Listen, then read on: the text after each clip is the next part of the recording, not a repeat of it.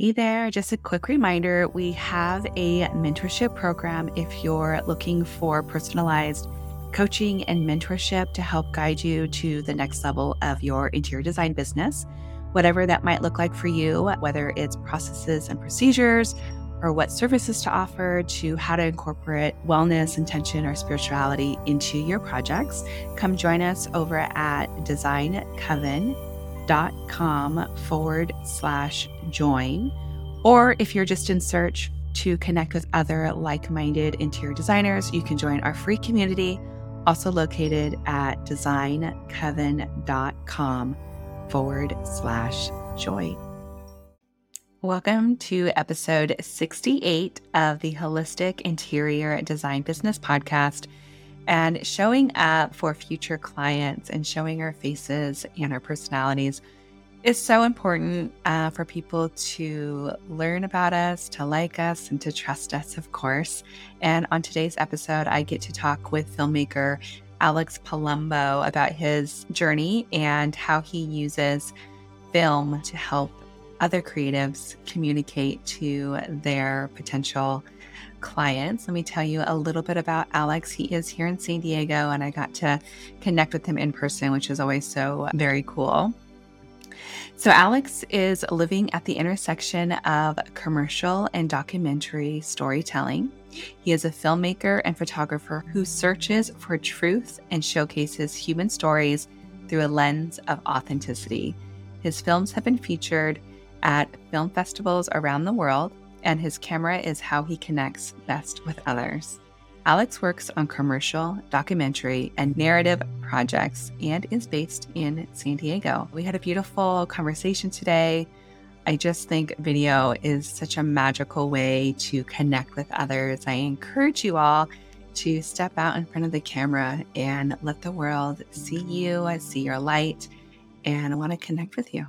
You're listening to the Holistic Interior Design Business Podcast. This is a podcast that guides you as a new or inspiring independent interior designer navigating your entrepreneurial path. Here, with my over 20 years experience, I will share my holistic approach to design with intention and ancient practices, including feng shui, all incorporating mind, body, and spirit into my design projects. You will also learn from seasoned interior designers as they give strategies and insight of how they built their businesses and continue to work in the field.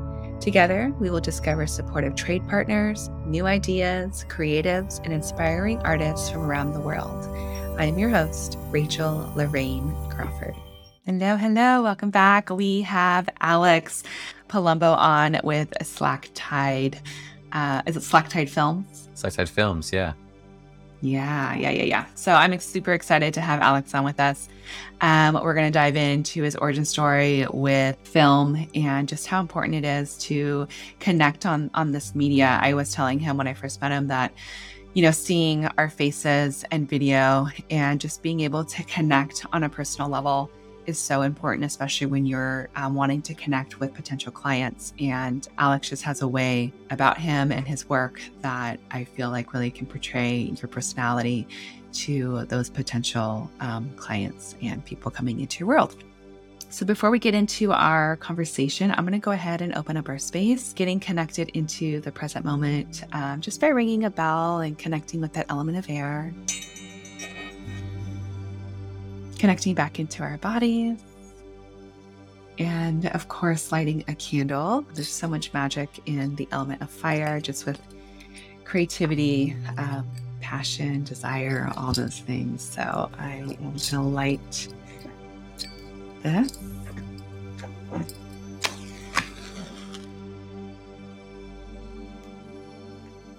And for me, this is also about, just setting that intention. Same thing with what I do with all my projects, really setting the intention and connectiveness with the energies that we're wanting to cultivate and bring into our space. And I'm going to pull a card. So I've got the Moon BB Magic deck from Angela Mary Magic. She's in Huntington Beach. She's super rad, and I just love her cards and the energy that she brings. So let's see what we have. I'm going to pull the cards right side up, as I always do.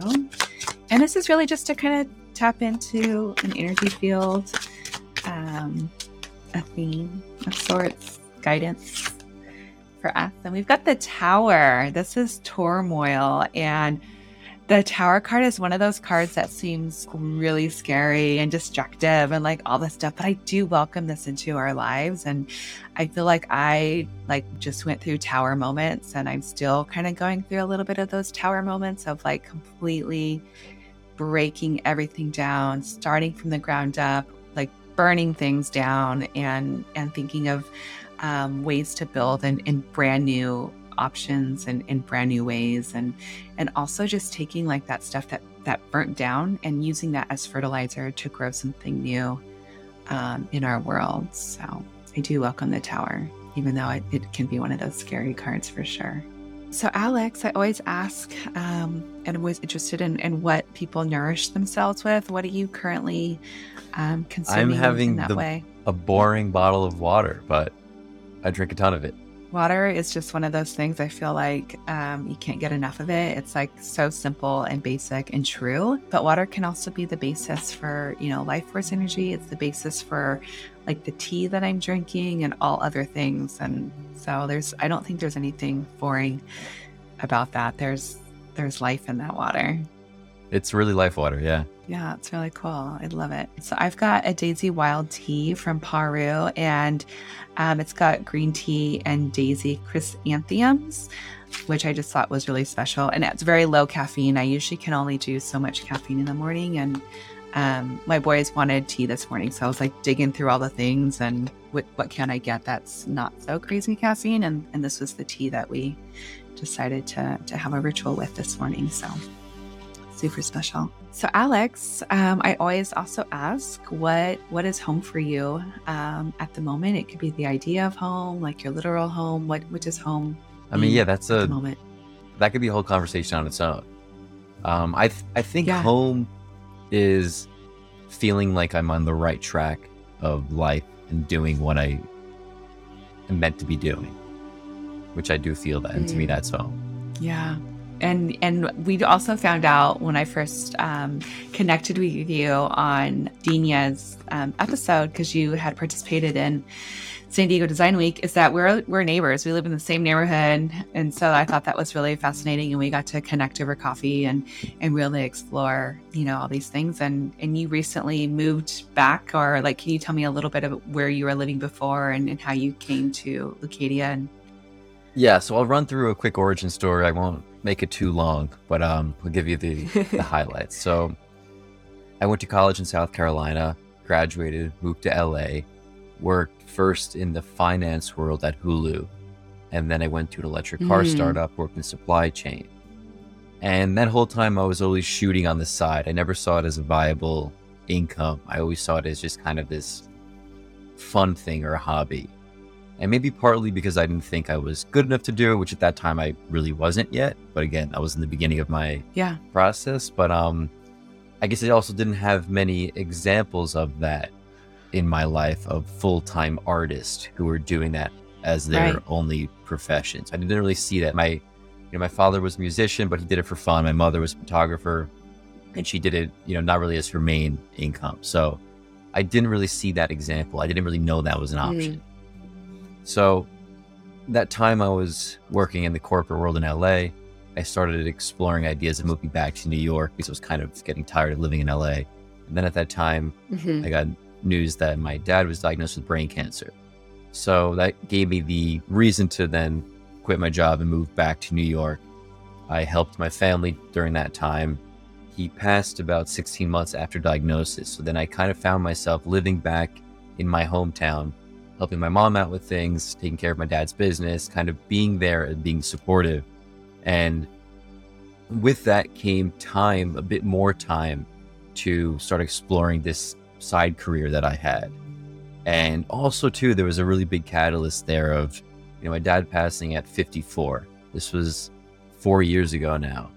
And as a young man, and I at that time was 27, and it was scary. It was like, all right, so life isn't guaranteed. I don't know how long I have. And to be spending it doing something I'm not really in love doing, it seems like a waste of life to me. So that was a big catalyst into really pushing myself towards this other life. It did take some time to get to where I am now as being full-time creative. It was a bit of a process, about a 3-year kind of transition from that life to this life. And we could reference that turmoil at the beginning of the show. There was a big turmoil there internally, and in a lot of ways where I felt guilt about doing that life. I felt a lot of reasons why I shouldn't, a ton of imposter syndrome, a ton of fear. And COVID really was also the final catalyst for me, where, I was sitting in my house and looking at who I was surrounded by, what I was spending my time doing, thinking, is this what I'm happy with going forward? And the answer was no. I wasn't satisfied because I knew I had more to be doing, or that I should be doing. And I basically just started working with a coach, a life coach. His name's Santi. He was great. And I joined a men's group. And those two things were really good support systems to give me that backbone that I feel like I didn't have. And they helped me kind of find that on my own. And then I just circled the date on the calendar and just chose it. And it was December 28th. I moved 3 days after Christmas. So not this past December, one before that. And I just drove out west. And this is now my second time moving out west. The first time was after college for the corporate world. And this time felt like it was almost my first time living out here. I almost don't consider my time in LA as me even. It's just like another version of me, or an earlier form of me that wasn't fully, developed into who I am now, and wasn't fully confident as to who I am now too. So tell me how Slack Tide came to be. Like, when you moved out here, did you have this vision of creating this company and what you were wanting to do, or did it kind of slowly evolve? Like, what does that look like? Yeah, so the entity of Slack Tide actually started before I moved. So pre-COVID, I actually hosted an art show in Long Island, New York. I was feeling frustrated at the lack of community in my area, especially between artists. And I was kind of feeling like, all right, we're in a population of 7 million people on this island, yet I'm feeling very alone in terms of people I could create with and do projects with, and that kind of world. And that drove me to, okay, I'm going to make the community. If I can't find it, I'm going to make it.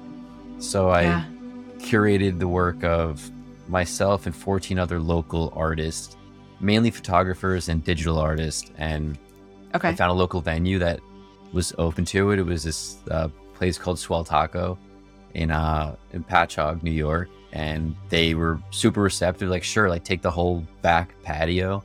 And it was really minimal planning. It was kind of like, I don't know, a month before it was supposed to happen. And we threw it together, and we had a great turnout. We had 300 something people that came out.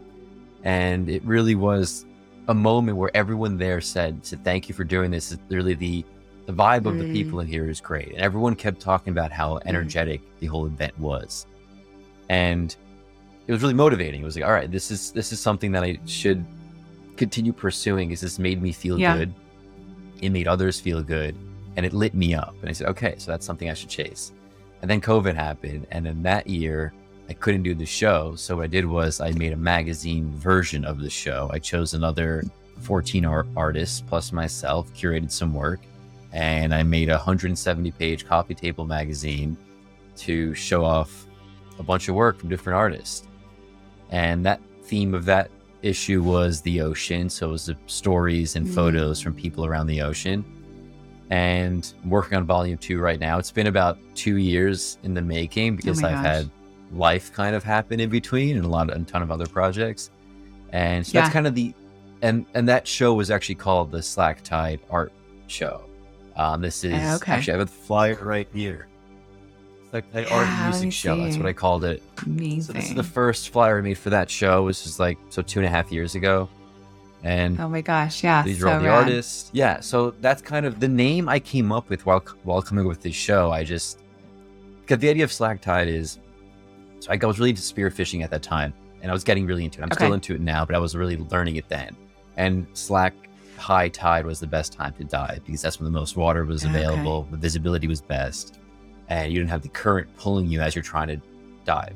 Mm. And the idea of also slack tide is the period of time before a change. And it's the kind of time to pull together and to maybe reassess something before then taking action. So I like the idea of that. Wow. It's just kind of a powerful moment of really potential energy before it becomes kinetic. That's essentially what slack tide is.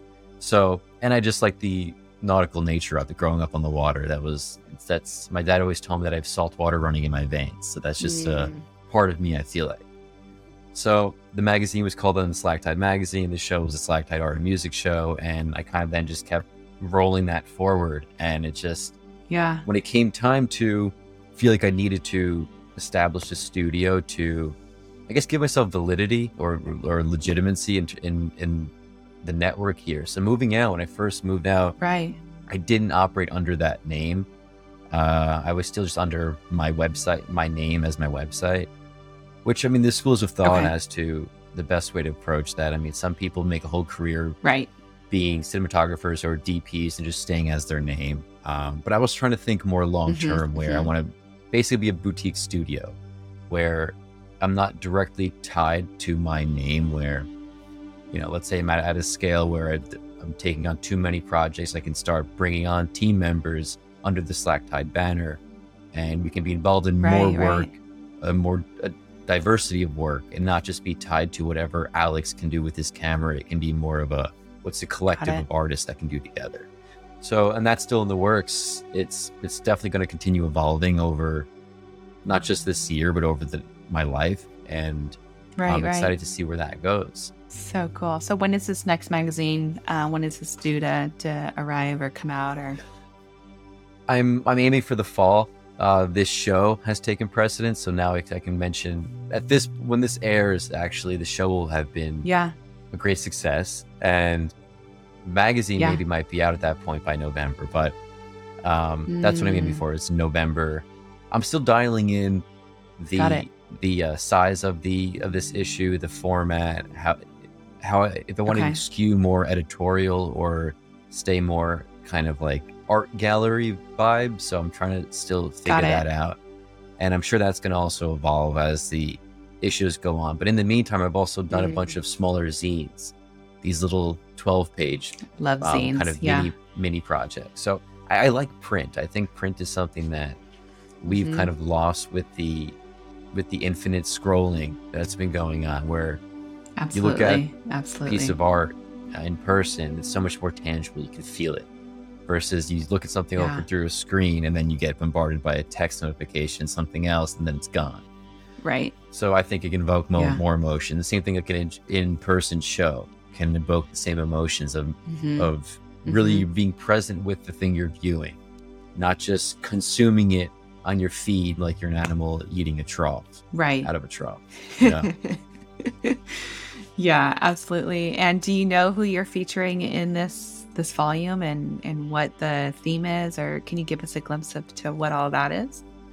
So the theme of this volume is going to be the community issue. So I'm still working out submissions and artists that I'll be featuring, but it's going to focus on work that involves community. And that's a broad topic intentionally. So it can cover kind of however anyone wants to cover that, whether it's the opening of a skate park for kids in Tijuana, or if it's a group of friends that, you know, ride bikes together here in San Diego. So it's pretty broad. I want to see a real range of work within it and a range of stories, everything from poetry to, you know, photojournalism in there. So that's I'm still in the curating stage of that right now. Amazing. And are you going to have some sort of a film component that is attached to the magazine, or is it going to be kind ideally of a separate I would. Actually, I've been exploring was having film components attached to it and just having it through QR codes within the actual magazine. Yeah. So absolutely. You can be scrolling through, so it becomes more kind of multimedia interactive. So as you're scrolling through the magazine, you see this one kind of segment, an article maybe about documentaries, a photo series, and some write-up and some copy. And then there might be a QR card in the middle of that article where you can scan that and then watch a 30-second kind of companion piece that goes with the article. So it just kind of gets more of the senses involved. Yeah, absolutely. I love that idea. So can you tell us, do you have any current projects that you're super excited about or that you're pumped up over or things that have kind of inspired you lately? Yeah. So, I mean, lately I've been, I think, in a transitional period myself, or turmoil, let's say, in terms of what I want to be working on. So I think I've been definitely hitting a point of burnout, and this is now in mid-September. Okay. I feel like I'm kind of coming out of that right now, but I would say like last month and month before that, I was kind of in a burnout stage where I was feeling just the constant go, and, trying, meetings, setting meetings, networking, trying to find clients. It's just like a constant of selling yourself, which don't get me wrong. I love the fact that I can make an income with my camera, but also too, there's an element of kind of having to sing for your supper, let's say, where it kind of takes away from the creativity of it. So the projects that are exciting me most now are not the client work or not the paid projects. It's the projects that I can just do with either my friends, or let's say it's a project I want to shoot about fishermen in Baja. That, it's not going to be for a client, it's not going to be paid. It's just going to be because I want to do it. So now I'm trying to get to a point where I'm freeing up enough time to take on those personal projects. And because now, I'm finding my time is 90% not shooting. So the one thing I'm best at is telling stories with my camera. I'm spending the least amount of time doing it because all the other components of running a business come with the invoicing, contracts, emails, just the networking, all of that is taking the lion's share of my time. So to me, it feels inherently inefficient. If I'm really good at one thing and I'm spending the least amount of time doing it, something needs to change there. So I'm trying to figure out a better balance there. I've been bad with giving myself days off, giving myself time off. Okay. Being self-employed, it's hard to clock out. You can't, I'm checking my email at night. I'm working on weekends because sometimes I like to and I want to, but then I'm not giving myself that time off. And if I do, I have this kind of guilt of, I don't deserve it yet. I haven't built enough yet to take that time off. Yeah, I could totally relate with everything that you've just spoken of. And lately, just in my own business, I'm really trying to be intentional about how I'm spending that time and creating like these time blocks and theming out my days of the week and like intentionally putting in time off, time out to refresh, renew, to be present with other things that are important in our lives. And I think, also in interior design, like we are, especially for running our own businesses, it's 80% of, paperwork and the business aspects. And what you were just saying with invoices and creating purchase orders and following up on orders and checking in on contractors. And then, I might get 20% to actually design and source and be very creative in this space, which, I feel like, maybe when we're in school or when we're thinking about becoming a creative, like that's never like at the forefront. We don't really think much about it, but I think creating systems and procedures and also building a support to help us with those sorts of things. I know this year, like one of my biggest lessons is being able to receive support, to connect with others, to realize the things that I don't want to do and what's sucking up my time or the things that I procrastinate on, to be able to ask for somebody to kind of come in and you don't have to hire somebody full time or even be an employee, but you can outsource some of these things for, a few hours. And there are people that are so inspired by you and what you're doing that they want to be part of it. So I feel, and that's something too that I realized that, we're doing so many really cool things and things that are unusual or different, and people want like just a glimpse of it or just to have a little part of it, and they're willing to help. So just like kind of putting that out there for anyone else that's sort of listening or, being a creative, and same for you and with me. And like I said, this has been a huge learning thing for me, especially this year. But I find it, really supportive in that way. And I was in complete burnout September of last year. Like I was at a space where I just wanted to like quit everything. So I can totally feel all of that. With what you're saying. And that's a good reminder. Asking for help is tough for whatever reason or whatever blockages that are there that make it feel like, whether it's pride or whether it's, I don't know what it is, but you kind of feel like you have to take on all this burden yourself. You can't ask for help, and maybe it cheapens the success if you did ask for help, but which it doesn't. It really just, especially in the field I'm in, and I think most creative fields, they're so teamwork centric. Well, sure, I could be the one person on a shoot holding the camera with the mic on it, doing everything, but sometimes it takes away from the final product, and I think it makes me less present. So I feel fortunate on certain projects I'm able to bring on 2, 3, 4 people to be part of it, so I have a crew.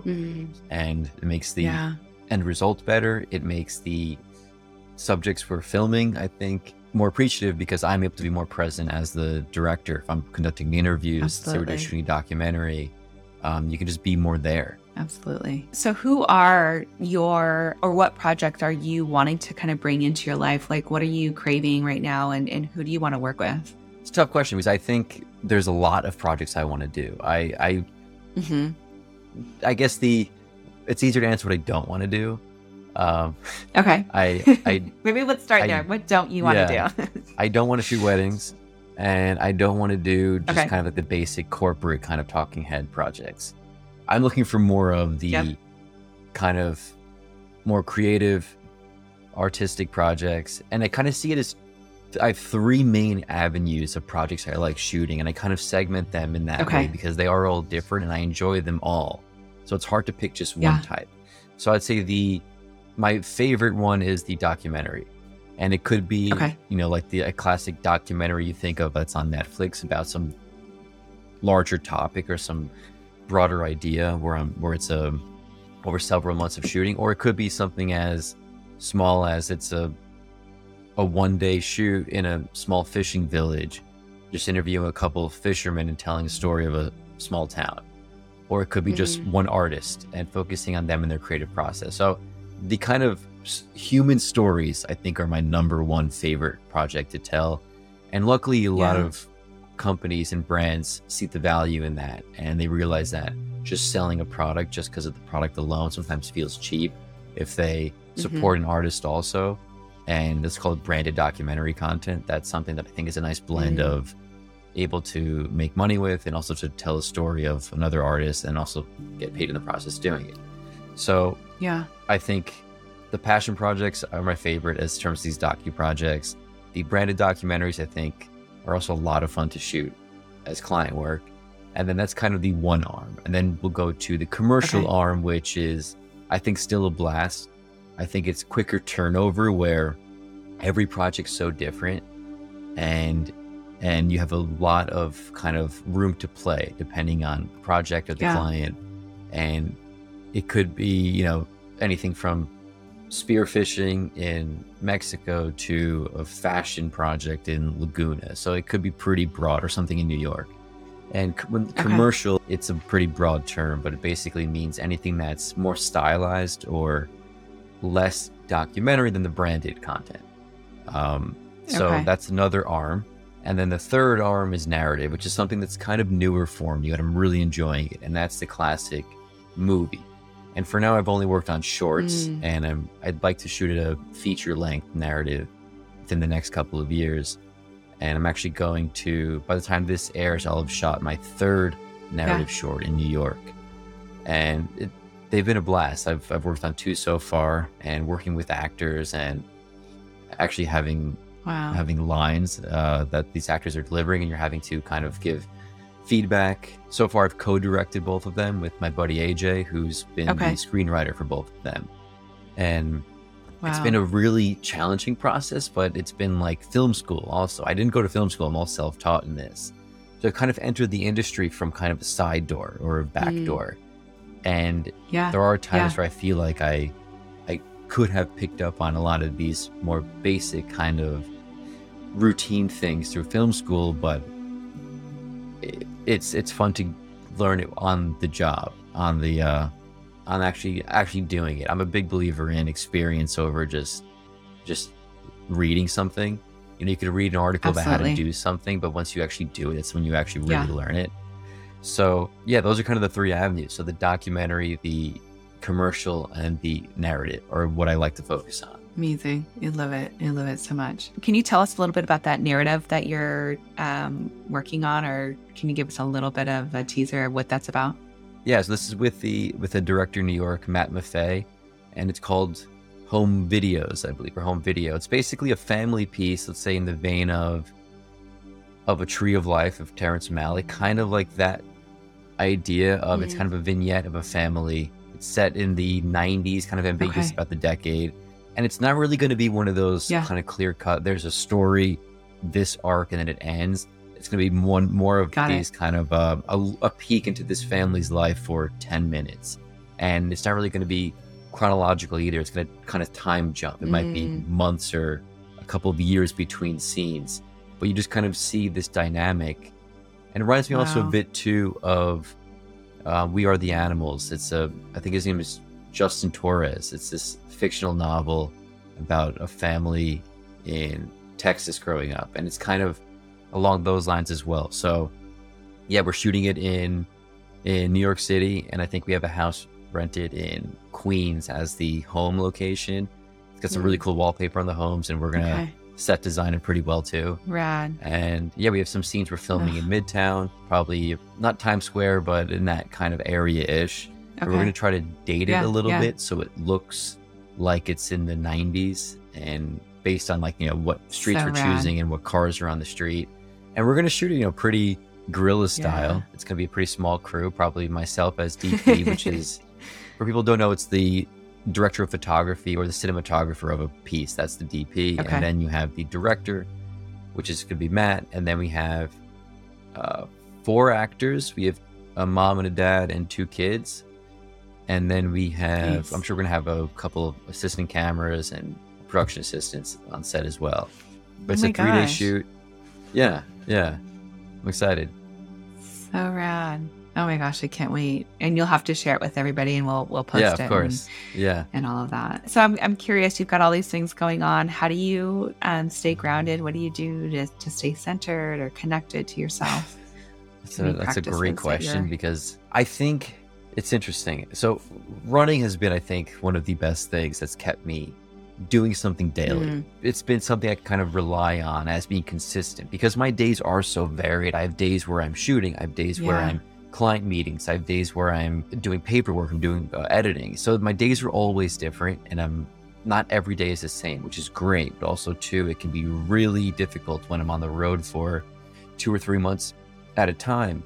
Like earlier this summer, I was on the road for 2 months, and it's really easy during that time to find yourself kind of floating away, where your head is just miles above your body and you don't know really what's going on, because you're eating out more, or you're, you know, sleeping in different places while working on different projects. And before you know it, you kind of like come up for air, and you're like, where am I? What am I doing? What's been my daily routine that's keeping me? And sometimes that's really easy to lose. So I need to find a better process of being grounded on the road, whether it's just taking 5 minutes to just write a few sentences and just do some breathing. So that's fully on me. I have some resistance to building that into my routine for whatever reason, but I know I need to. But I have some type of blockage there about wanting to do it. Maybe it's fear of doing. I don't know. There's something there. But here now, based in San Diego, I have my time where I could run daily. I have time to exercise. It's been kind of my meditation in a way. So the thing is, though, it's really easy to slip out of that. I get busy for a week, and like really busy, and then it's like those routines kind of slip. And like this morning, actually, I have a full day scheduled today, and I actually got up 2 hours earlier so I could make sure I worked out this morning and just sweat, and was able to get outside and kind of feel something before then starting plunging into my work day. And so are you doing sort of these things like at the same time, or does it kind of vary, or do you like intentionally plan them? It looks like today you were really intentional about setting aside some time to do this. Is that something that you've been practicing with, or is this new? And ebbs and flows. I think there are times in my life where I'm really consistent with it and I'm really good at sticking to it, and there are other times where I kind of don't prioritize it. I think I've been better recently with setting boundaries in that way with myself. So typically, in the past, I would have scheduled something at kind of any time to whatever worked for the other person. While now I'm trying to be more intentional about, okay, if I do this, it's going to make the rest of my day maybe more stressful and more difficult. So I have maybe this time block for a call or a meeting, and that's it. And I've been trying also to keep 1 or 2 meeting days, or at the very least, just keep my phone calls and meetings to within a 2-hour time block mid-morning, where then if any other request comes in after, because meetings can become really like, it turns your days into Swiss cheese. You get the small request for 30 minutes here, 15 minutes there. Before you know it, your day's gone and you didn't have really any time for focused work.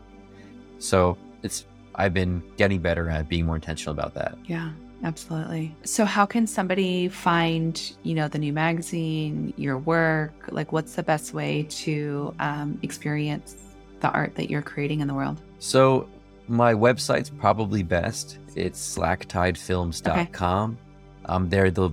The magazine will be on there on one of the tabs. That's where most of my new work is uploaded to. Instagram also, I'm not great at using it. That's something else I'm kind of been struggling with, you would say, where I was off it for months. But then also too, it's kind of out of principle of not wanting to feed the social media kind of life, which I think I'm kind of frustrated at, the kind of transactional nature and the kind of emptiness of it. And I think that people are just kind of devaluing creative work overall. Even calling it content, honestly, is a pretty gross term. It makes it cheapens it, because no, it should be considered as art if it's made that way. If it's made with that intention, I think there's a difference there too. If it's made with it's just content, and then it's content. It's ready for the feed, literally feed. Right. And so my work isn't that updated that frequently on Instagram, but I intend to use it a bit more, because frankly it does work in getting me clients and getting my work out there. If I'm being followed by creative and art directors at different companies and I'm MIA for 3 months at a time off the platform, they're not going to think of me when an opportunity comes up to shoot a commercial project for them or a documentary or something. So you kind of have to do play the game a bit. But I guess too is I can reframe the way I'm looking at it, where it's not really playing a game and it's not feeding into it. I can see it as a tool, which is what it is. And if you could use it intentionally and treat Instagram as just a marketing tool for a business, then there should be no reason to. So I've also thought about maybe outsourcing my Instagram to someone to just be posting for me. But as of now, it's still me, so people can shoot me a message, or what I am looking for are interesting projects. So if it's some person doing something really unique, or a group of people doing something that you think a story that needs to be told, I would love to hear about it and love to tell that story. And sure, if you have a company that wants to do some storytelling, and I want to make sure that I'm not working with companies that are just money makers. They're not just trying to just churn and just maximize profit, but a company that's more intentional about whether being 1% for the planet or doing something that shows at least a willingness to give back. That's also my ideal commercial client. But yeah, I'm looking for really stories too. It's just personal projects. It's just personal documentaries. Interesting people, interesting things going on, something that you think a light should be shined on or shown on. Please let me know. So my Instagram is ALX Palumbo, PALUMBO, and my website is slacktidefilms.com. Perfect. I love it. Well, thank you so much, Alex, for taking the time. I know today is jam-packed for you. Thank you for having me. I was happy to make time for it. Yeah, I'm super stoked. I can't wait for everyone to hear about what you're doing, see what you're doing. I think you've got a definite talent and a way about you that that should be seen and shown. And it's nice to kind of turn that lens over to you, since I know you're behind so many other things and showing other people. So sometimes it's nice to get the spotlight. So I appreciate you. You've been listening to the Holistic Interior Design Business Podcast. If it's one that you have been enjoying, please share with anyone else that you think can benefit from this knowledge. and leave us a 5-star review that helps us get seen and found by other new and aspiring interior designers. And if you're looking for mentorship, I invite you to join our club here at the Design Coven. It's a bridge between school and real life interior design. We get in much deeper there. We have virtual and in-person events. So everyone is welcome. You don't need to have a design degree to be part of it, just an interest in holistic interior design. I also want to thank our editor, Marcy Ferry, Blake Ferris, for all of her special help with the podcast, our social media posts, newsletter, and lastly, Kinseth Thibodeau, who is our music composer. Until next time, be well, and we will see each other soon.